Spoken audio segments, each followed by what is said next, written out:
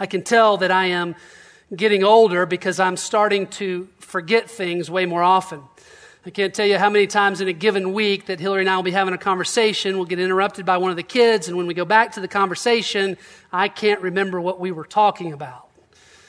It's like just evaporates from my brain. It used to bug me. It used to really bug me. Now it's just kind of like so common that it's like, well, I guess if it's important, I'll get back to it later. It'll come back to me later. The worst is when I get in my car and I get on the phone with somebody. I'm going somewhere. I get on the phone with somebody and I forget where I'm going. Anybody done this? Yeah, there are a few people nodding. Yeah, I do this all the time. In fact, Lloyd knows this about me. And so anytime that Lloyd gets in the car with me, he gets in the passenger seat with me, he goes immediately into co-pilot mode. Like, Bill, hey, you need to get in the left lane up here. You know that, right? Like, Bill, you got to turn left at the light. He starts sounding like Siri. That's what Lloyd starts sounding like. Like, Bill, the destination is 500 feet right up here on the left. He starts sounding like that. It's just Lloyd and me. You know, forgetfulness, it's a part of life, isn't it? Apparently, the older you get, the more forgetfulness becomes a part of everyday life. But spiritual forgetfulness, it has serious consequences.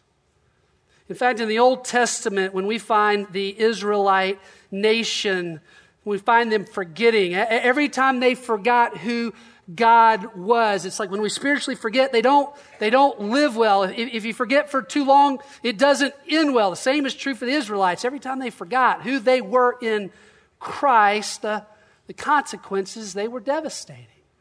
They were conquered and ruled by another nation. They were forced into slavery. They wandered in the desert. It's the reason why when Joshua leads the Israelite nation across the Jordan River and into the Promised Land, finally, when they cross the Jordan River, it's the reason why they stop there. God has them stop on the bank of the Jordan River to remember the work that God has done on their behalf. And so he tells Joshua to have the priests go back into the river and to pick out 12 stones, 12 river stones from the bed of the river, one for each of the tribes, and build this memorial on the bank, a memorial to what God did to save them.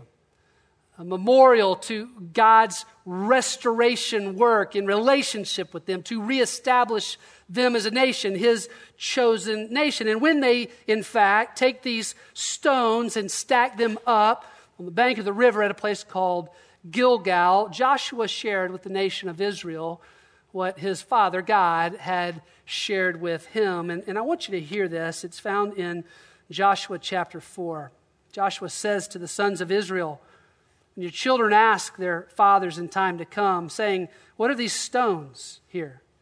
Then you shall inform your children, saying, 'Israel crossed this Jordan right here on dry ground.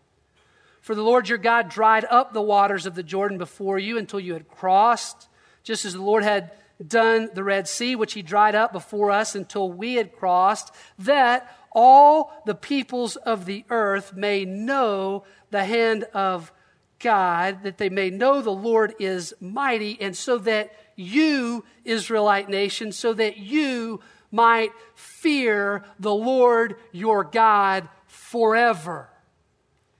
You see, the Israelites' ability to remember, the Israelites' ability to remember what God had done would determine the very nature of their relationship with God going forward, even into eternity.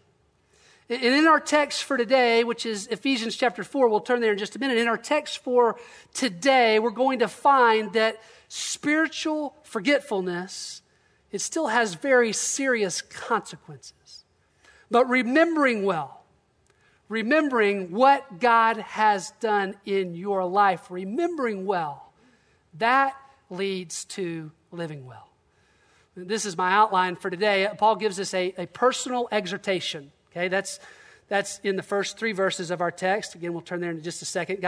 Paul gives us a personal exhortation, and then he supports that with a theological explanation. And then next week, Lloyd will come and we'll look at the practical application. Okay, so theological explanation that supports a personal exhortation. Those are the 2 parts that we will look at today. And I'm in Ephesians chapter 4, so take out your Bible and turn there. Ephesians chapter 4, verses 17 to 24. We'll look at these 8 verses this week, and then Lloyd we'll pick up with verse 25 to 32 next week. Ephesians chapter 4, beginning in verse 17. And 17 to 19 are Paul's personal exhortation to us. Okay? Ephesians chapter 4, verse 17. Just follow along with me as I read.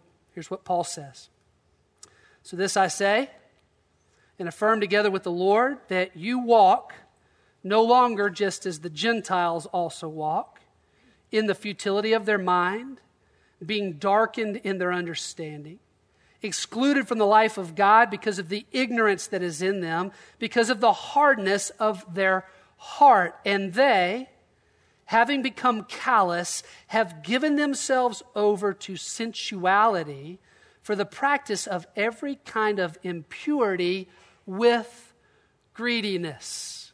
I'm going to stop there and look at Paul's exhortation for just a few moments. What is it that Paul exhorts us to do? What is his personal exhortation to us? It's simply this: don't walk like the Gentiles walk. Don't walk like the Gentiles walk. Now, what does he mean? Well, the word walk, we know this. We saw it in chapter 4, verse 1. Paul uses it throughout. Anytime you hear the word walk, just think about how you live. You can replace the word walk in the book of Ephesians with the word live, how you live. And then Gentiles, what Paul's talking about here are the non-believing Gentiles in Ephesus. This is not the Gentiles that are the saints that he's writing to the church. No, these are the non-believing Gentiles. We might just think about the Gentiles as the world. So what Paul says here, here's the exhortation: don't live as the world lives. Well, how does the world live? Paul spends 3 verses describing how the world lives. And he says at the end of verse 19, literally translated, they are greedy for impurity. Well, what does that mean? It means that those who walk, those who live life apart from God, it means that those who are apart from God, their appetite for immorality will never be satisfied. That's what it means. It's progressive. Their thirst for sin will never be quenched.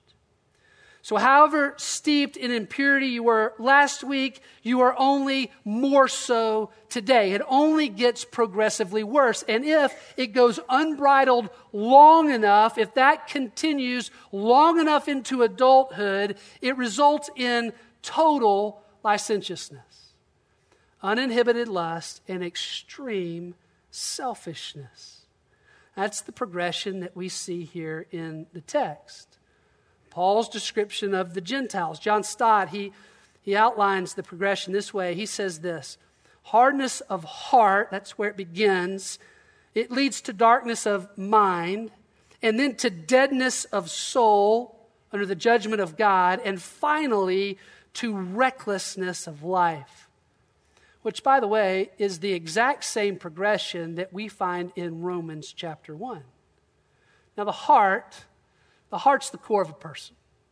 It's the center of our being. Harold Hoehner describes it this way. He says the heart is the seat, okay, the center of thought and understanding, will and volition, and religious and moral conduct. So the heart, in a biblical sense, it includes the activity of both the will and the mind. It includes the activity of both the hands and the head. So when we read hardness of heart here, we're talking about a willful rejection of the truth of God. That's what we're talking about when Paul says hardness of heart. This is a deliberate rejection of the truth. It's a combination, in fact, of 2 things. It's a combination of spiritual blindness, that is the inability to comprehend God's truth, that's certainly true, and spiritual culpability.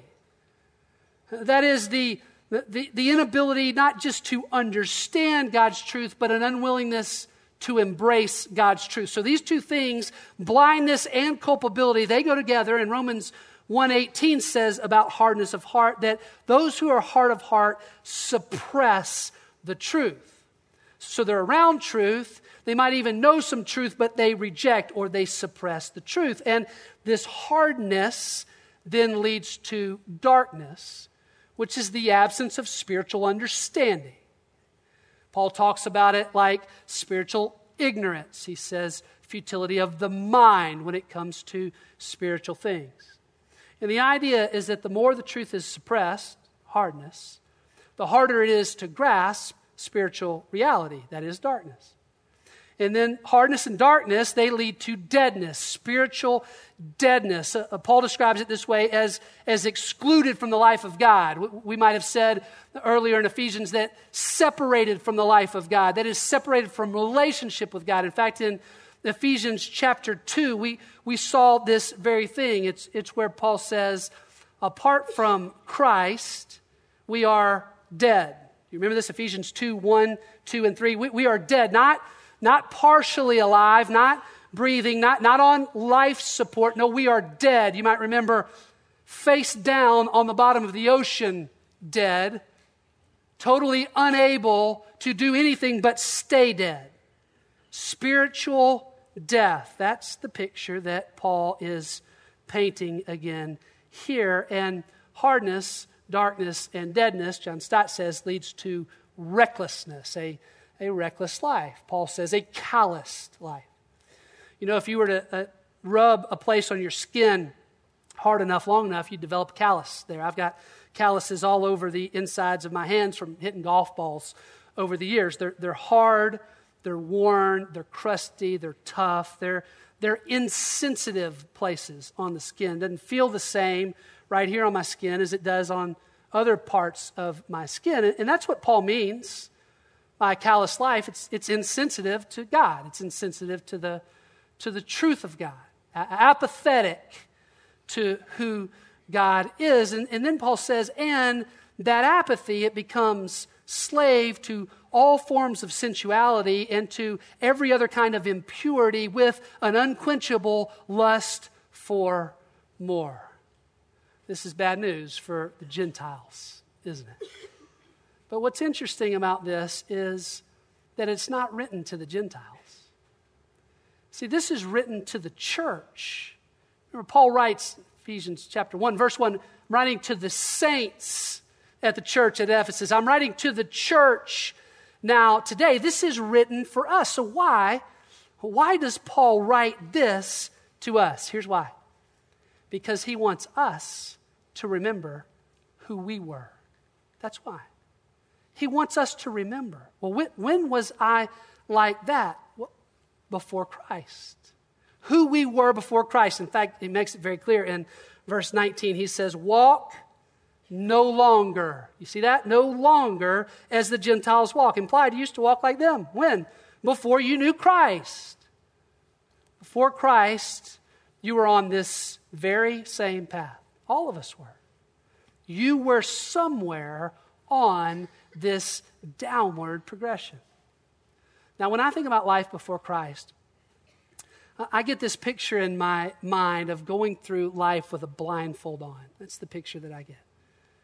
It's like, can you imagine waking up on a given morning with a blindfold tied neatly around your head, dark blindfold, you can't see anything out of this blindfold. You get up out of your bed and you're stumbling around your house, and I actually think most of us would do okay around our houses. It's familiar to us, and so you stumble into the kitchen and you figure out how to get the coffee going, and then you stumble back into your bedroom and into your bathroom, and you get into the shower. It's like, I can take the clothes off and get in the shower with a blindfold on. I can do that. Of course, you have no idea that you just rubbed lotion all in your hair instead of shampoo, but you make it through the shower, right? You get out, you get your clothes on, and you go to cook breakfast, and you're trying to cook bacon over the stove on breakfast, and you get through the bacon, and you eat very crispy, burnt bacon in the kitchen, and then you get in the car to go to work. Your blindfold on. And now it starts to get interesting, doesn't it? And I think probably you could get out of your driveway. You've done it so many times. And maybe some of you could even get out of your neighborhood. But the longer you go, the more serious it gets, right? The more serious the consequences are. Sooner or later, you're going to kill yourself driving with a blindfold on. Now, I'm not saying that at age 6, we are totally given over to impurity. We are totally immoral. I'm not saying that. The text doesn't say that. I'm just saying that you are on that progression. You are on that downward progression if you are apart from Christ. And if you walk that progression long enough, if you walk it well into adulthood, then sooner or later it's going to get ugly. If you keep your blindfold on that long, it's going to result in an absolute mess. Paul's personal exhortation to us is to remember who we were. Why? Because forgetting has serious consequences. And then he supports his exhortation with a theological explanation. You're going to have to hang with me here because this is theologically rich and deep. Look at verses 20 through 24. But, key word, writing to the Gentiles in the church, you're not like the Gentiles in the world, but you, church, did not learn Christ in this way. If indeed you have heard him and have been taught in him, just as truth is in Jesus, that in reference to your former manner of life, you lay aside the old self, which is being corrupted in accordance with the lust of deceit, we just saw that, and that you be renewed in the spirit of your mind, and put on the new self, which in the likeness of God has been created in righteousness and holiness of truth. Now, Paul knows what the people in the church of Ephesus have been taught. He's been one of their teachers. So when he uses these three phrases, you learned Christ, you heard Christ, you were taught in him, verses 20 and 21. Do you see those three? You learned Christ, you heard Christ, you were taught in Christ. He isn't worried about whether or not they were taught, as the English translation might help us to imply. No, he's not worried about whether or not they were taught. He's reminding them of what they have been taught. Don't forget, church, what you've learned. Don't forget that you've been taught something very different than the world. Don't forget that you have, in fact, learned Christ. And he means more here than just knowing about Christ, more than just knowledge. He's talking here about personal relationship with Christ. Through the life, death, and resurrection of Jesus Christ. You see, to learn Christ, at least in the way that Paul means it here, is to be saved. Hey church, remember what you've been taught. Everything is about Jesus. That's what Paul says here. It's all about Jesus. So Jesus is the subject matter. You learned Christ. He is the teacher. You heard Christ, not physically, but Paul assumes that through the voices of their Christian teachers, including himself, they have actually heard the voice of Christ, which, of course, is the same hope that Michael Lloyd and I have when we teach the Bible to you. You learned Christ, you heard Christ, and Jesus is, in fact, also the context for their learning. This is interesting. You were taught in Christ, Paul says, meaning that in a supernatural, only God kind of way, Jesus helps us to know Jesus. He is the embodiment of truth. There is no truth apart from him, and he helps us to understand that truth and be saved. And then Paul continues this thought, and he continues this thought by talking about what it means to lay aside your old self and to put on your new self. And the first time I read that this week, I just was making observations, and I wrote this question: how is it that we lay aside our old self, the old corrupted, deceived self, and how is it then that we put on our new self? How is it, as the text says, that we clothe ourselves in the likeness of God? How is it that we clothe ourselves in holiness and righteousness? By the way, this is helpful here, at least for me. Thinking about these two terms, these two phrases in terms of clothing, like I take something off and I put something on, that's actually helpful. It's what the verbs mean. It's to take a garment off or to put a garment on. It's literally this. Laying aside is to take something off that has always been on, like an old garment. At one point, appealed very much to you, became comfortable to you. Now it's become old and worn to you. And then the putting on is to take that off and put something on in its place, something new, something fresh and clean, something different, something that you have never worn before. So that's helpful for us, but the question remains, doesn't it? How do I take off the old and put on the new? And the answer is, you don't.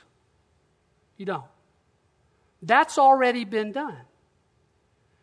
The taking off and the putting on, you don't do that. You can't do that. Why? Because only Jesus can do that, and he has already done that for you. This is the aha moment in the text for me. I've been confused about this passage and others like it. I've thought that the putting off and the putting on was a part of my responsibility. That was an ongoing thing. And by the way, there are other places in the Scripture where God does talk about putting on character things that are different than this. That's not it here. This is not about what we do or are responsible for here. I'm not responsible, and neither are you. That was done once and for all the moment you were saved. That was finished work. If you have placed your trust in Jesus Christ, you are right now wearing new clothes. 2 Corinthians 5:17 says, therefore, if anyone is in Christ, that is saved in Christ, in relationship with Christ. We've talked about that throughout the whole Ephesians series. If anyone is in Christ, Paul writes in Corinthians, he is a new creature. The old things have passed away. Behold, new things have come. Colossians 3, if you have been raised up with Christ, means saved. The imagery is baptism language. Remember the symbolism of baptism, that we make public what is true about our faith. We are buried with Christ in baptism and raised as Jesus was raised from the grave. That's talking about salvation. If you have been raised up with Christ, you have laid aside the old self with its evil practices, and you have put on the new self. Now I want you to see it out of our own text as well. Here in Ephesians chapter 4, beginning in verse 20, this is one long sentence about the saving work of Jesus Christ. This is one of the best theological explanations we have about what it actually means for us to be saved. Okay? The verbs here, lay aside and put on, they are aorist middle infinitives. Okay, just stay with me for a second. They're aorist middle infinitive verbs, meaning they refer back to Jesus in verse 21. The truth is in Jesus. Okay, they refer back to Jesus, and they indicate by their tense a once and for all action completed by Jesus for us at salvation. That job, men and women, is finished.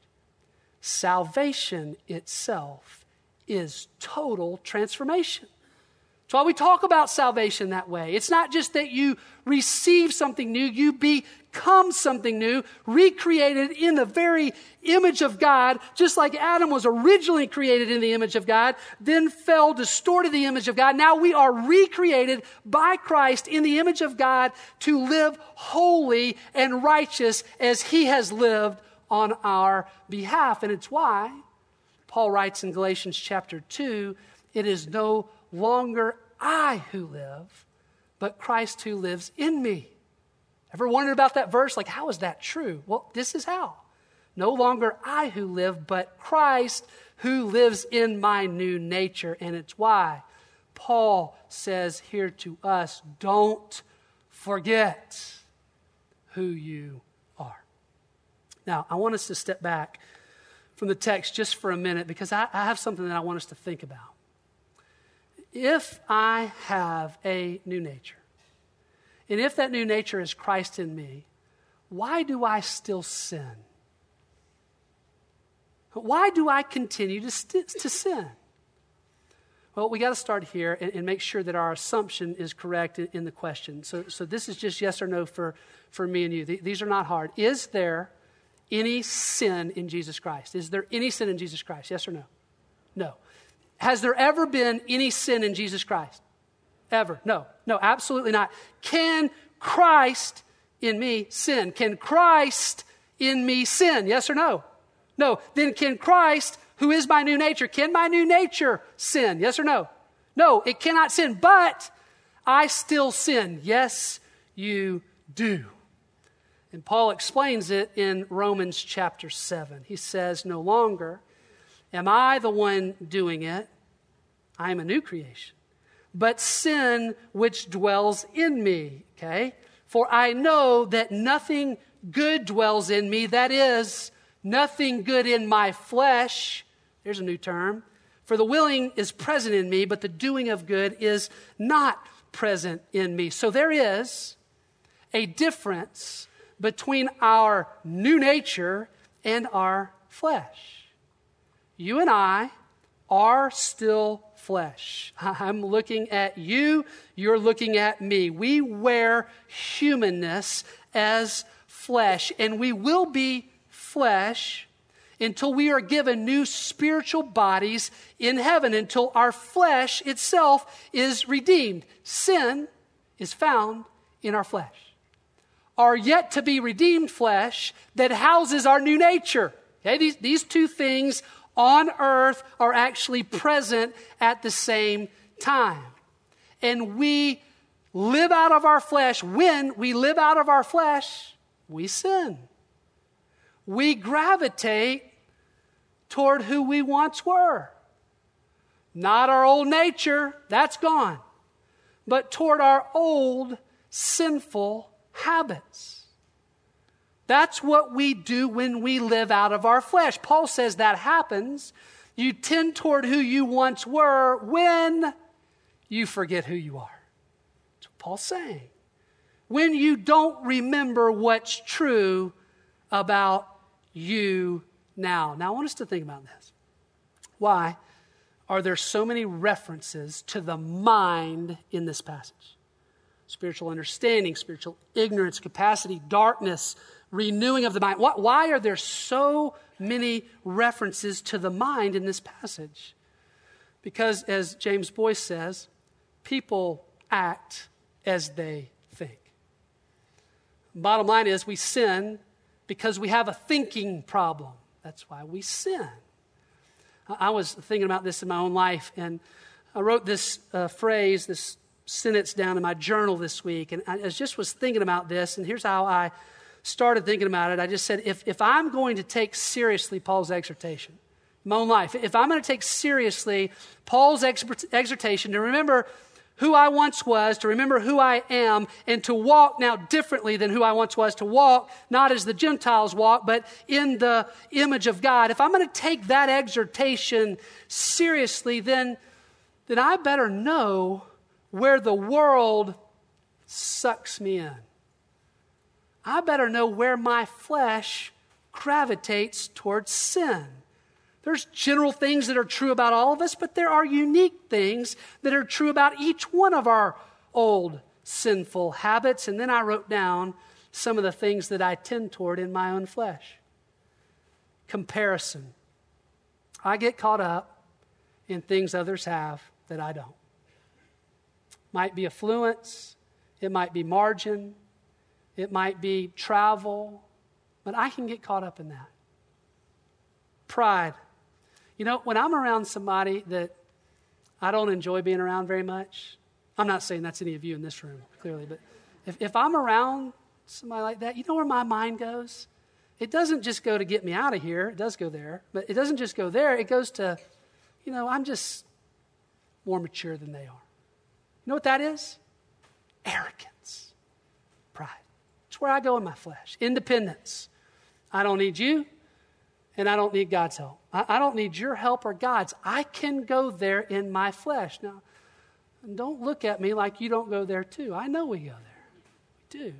Critical of myself and of others. Selfishness. start thinking that I deserve something. That's where I can go in my flesh. This church year is a whole lot like the school calendar year. It really fires up in August, runs through Christmas, and everybody comes back in January, and then you got Easter, and as you come to May, it kind of starts winding down. We get some time off in the summer. And this year, I get tired every year. I'm always tired in May from just the rhythm of the church year. This year, as we approached April, Michael had to have back surgery. So that means that 2 campuses, Lloyd and I have taught about every week for 2 or 3 months, one of the 2 campuses. I'm tired. Now, I want you to understand this. I am thrilled to stand in for Michael. Lloyd is too. That's the privilege about being part of a team. If I was one pastor somewhere teaching 48 times, I would not make it. I wouldn't do it. No, that's the privilege. But I'm tired as I stand here this morning. You know where my mind can go when I get tired? Dang, I wish I had a break. God, I wish, jeez, I'm working 70-hour weeks some weeks. I'm tired of this. I can go selfish quick. And on Thursday, I was sitting at my desk staring at this list, and this was before I developed the message, and I just wrote beside comparison. Comparison. Get caught up in things others have that I don't. That's a thinking problem, isn't it? Jealousy, I'm thinking about what others have, I'm thinking about what I don't. That's a thinking problem. Pride. I'm better than somebody else. God, thinking problem. Christ came to save all of us, right? We're all equal. Our sin. Independence. Don't need your help or God. That's a thinking problem. Critical, selfish. These are all thinking problems. Why does Paul spend the first 3 chapters of this book reminding us who we are? Because we forget. Because we don't think clearly about who we are all the time. Why is remembering our salvation so important to Paul? Because remembering what's true about what Jesus did to transform you from the old to the new. Remembering what's true changes our thinking. Remembering well leads to a different way of life. It leads to a different walk, a walk worthy of the manner in which we have been called, Ephesians 4, verse 1. If we will remember well, then we will think well, and then we will wear well our new clothes. We will wear the truth. We will act as we think, and we will progressively become more and more of who we already are. We will. Which points us, of course, it sets up next week, where this theological explanation leads to a practical application that Lloyd will take us through. So what? The Israelites stopped on the bank of the Jordan River to remember. They didn't want to forget what God had done. And what was true for the Israelites is true for us. And so I want to give us just a couple of moments to remember. I don't want us to leave here this morning without taking some time to remember what's true about God's hand in our own personal lives. I want to invite you to do that before your personal Savior and before your Father in heaven, to remember who you were for Christ. To remember what God did, whatever circumstances or people God used to help you understand the truth, what God did to save you, and to remember even who you are already in your new clothes sitting here today. So would you take just a couple of moments to remember, and then I'll close us.